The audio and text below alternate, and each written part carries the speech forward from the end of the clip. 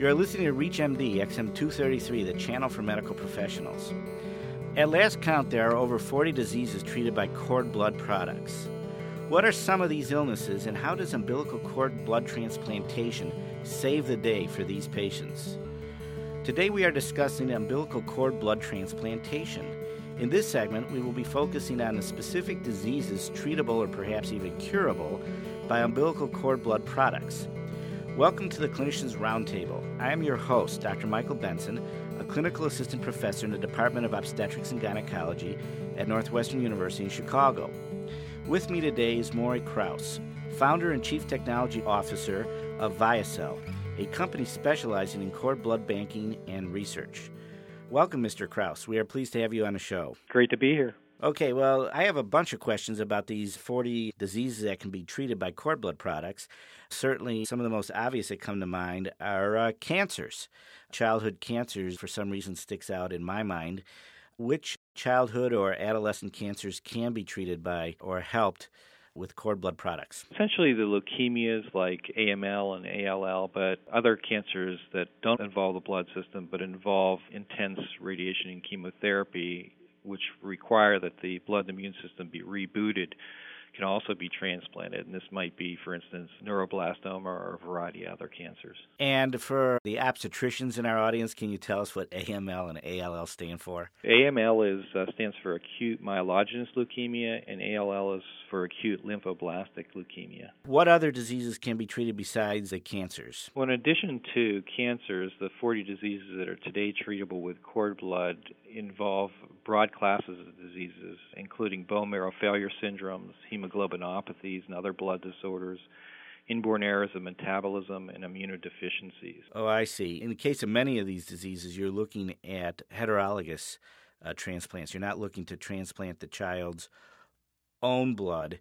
You're looking for related donors that don't have the condition. Is that correct? Exactly. And there are many cases for which you would not want to use the child's own cord blood to treat them. But as we've found, generally these diseases run in families, and having a sibling cord blood that is heterozygous, in other words, isn't homozygous for the disease, makes an excellent graft. So 80% of the transplants or more in the family banking system to date have been used for siblings for that reason. This leads to a question about the mechanism of storage. I know that as a clinician, I can offer patients the opportunity to donate their cord blood into the general banking system, or they can actually store it for their own family use. Is that a correct understanding? That is a correct understanding, although we should take a minute to survey that issue or those different choices.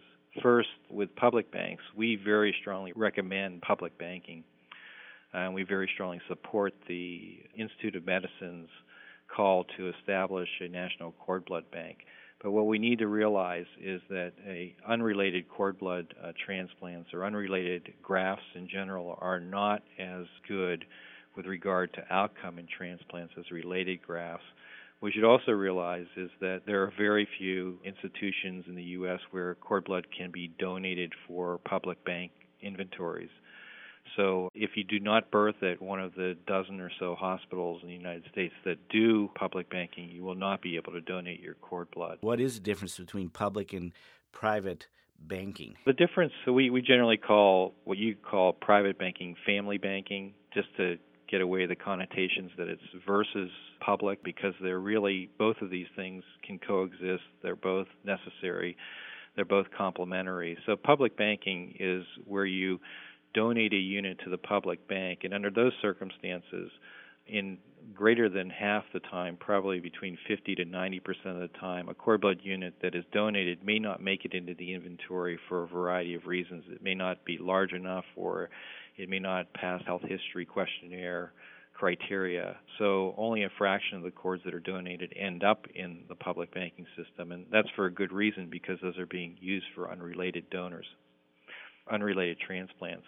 In the family banking system, the family takes the option and also takes on the expense of banking a cord blood in a family bank, and under that circumstance, that unit belongs to the child under the guardianship of the family. It's essentially the family's unit to do what they want with, and they will keep that in storage, and hopefully we hope and they hope they'll never need it, but if they do need it, they may have the opportunity to have a better choice of transplantable graft and possibly better clinical outcome if they use a related unit. I see. Why do you say public banking is only available in a dozen institutions, since the hospitals I deliver at, the patients have a choice as to whether they want to simply donate the blood or keep it in the family bank? I'm not sure where you deliver at, but that's the case for about a dozen institutions in the United States, but there's thousands of birthing hospitals, and so for the vast majority of the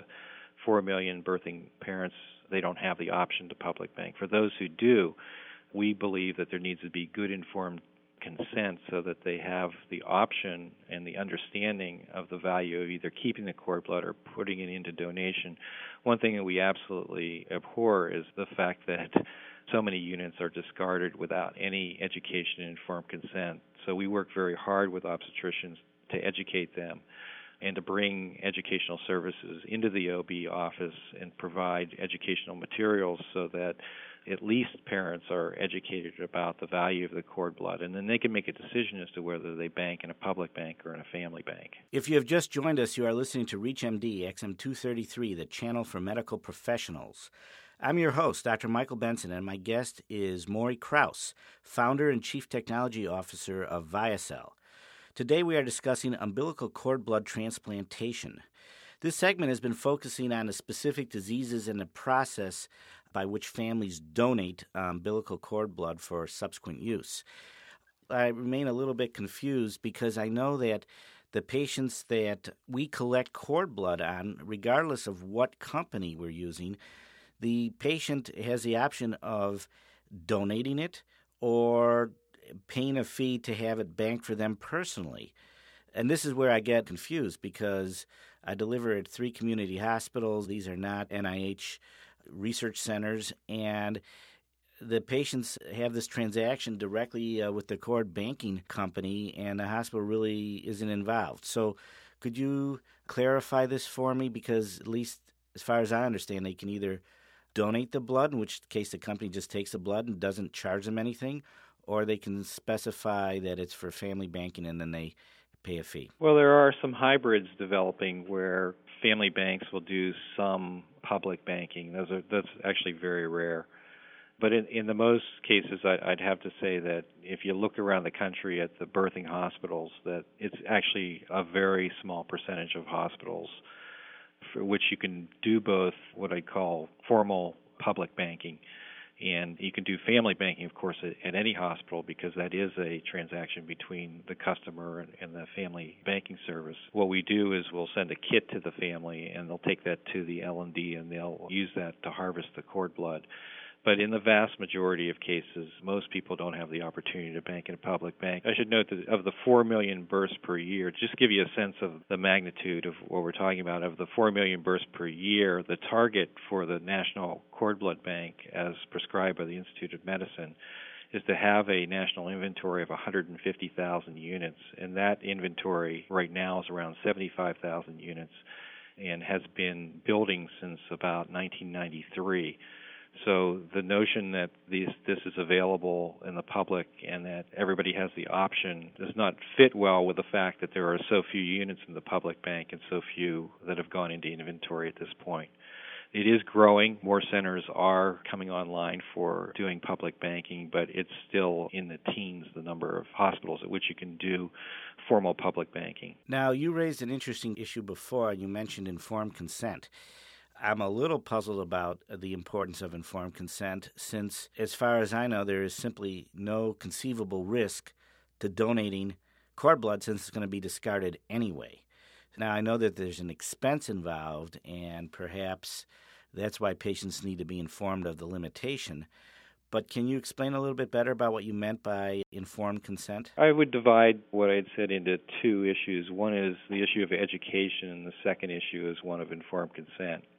What we believe is that education needs to come early, around the 3rd trimester. I mean early relative to the delivery. because families need time to consider their options, and they need to understand what happens when they throw a cord blood unit away, what happens when they donate a cord blood, and what happens if they choose to bank in a family bank. And the reason that informed consent is so important is that the units are collected, definitely post-placental delivery in the public system, and the question then becomes, whose cord blood is that? And if the family does not know that that may have intrinsic value for the health history of the family, and for instance, you may have a family that has a child that's sick at home with a leukemia, and if you don't do appropriate informed consent, that unit may go off and may actually not make it into the inventory, or may make it into the inventory and never be found. So there are very important rights and issues that need to be considered. When we collect cord blood for the family system, we have a informed consent built into our contract with customers. And of course, they know what they're doing and why they're doing it. But if your cord blood is just being thrown away or put into the public system, you need to understand what the chances are that you'll have it again. You need to be able to confirm with your family that there is no immediate need for the cord blood and that you, in fact, don't have any reason to believe you may need it in the future. Those are things that families should be able to consider versus this tissue and valuable source of stem cells just being whisked away without any education or informed consent. So in short, if you donate to the public system, you may never see that blood again, even if you have a life-threatening disease that could be treated by it. Well, when you put it in a public system, you're speculating that you'll never need it. And you may, in some cases, find it there when you need it, but there's no guarantee. So you should not count on it. And you need to know that before you donate. Isn't there some concern that if you transplant the individual's own tissues, that the cancer may recur in 5 or 10 or 20 years since the person got cancer in the first place? And, at least with the leukemias, there may be some evidence that there may be some genetic mutations involved? That's a very good question, and it needs to be put into perspective. The first place, most transplanters will not use an autologous unit to treat a child that has leukemia. And the reason they won't is because there is evidence that in some units that belong to children, they know this by checking Guthrie spots, that some units that belong to children who later have leukemias, particularly acute lymphoblastic leukemia or ALL, that there can be pre-leukemic cells in the cord blood unit. I want to thank Maury Krause, founder and chief technology officer of ViaCell Corporation, who has been our guest. We have been discussing umbilical cord blood transplantation. I'm your host, Dr. Michael Benson. You have been listening to the Clinicians Roundtable on ReachMD XM233, the channel for medical professionals. For comments and questions about this program, send your email to xm@reachmd.com. Thank you for listening.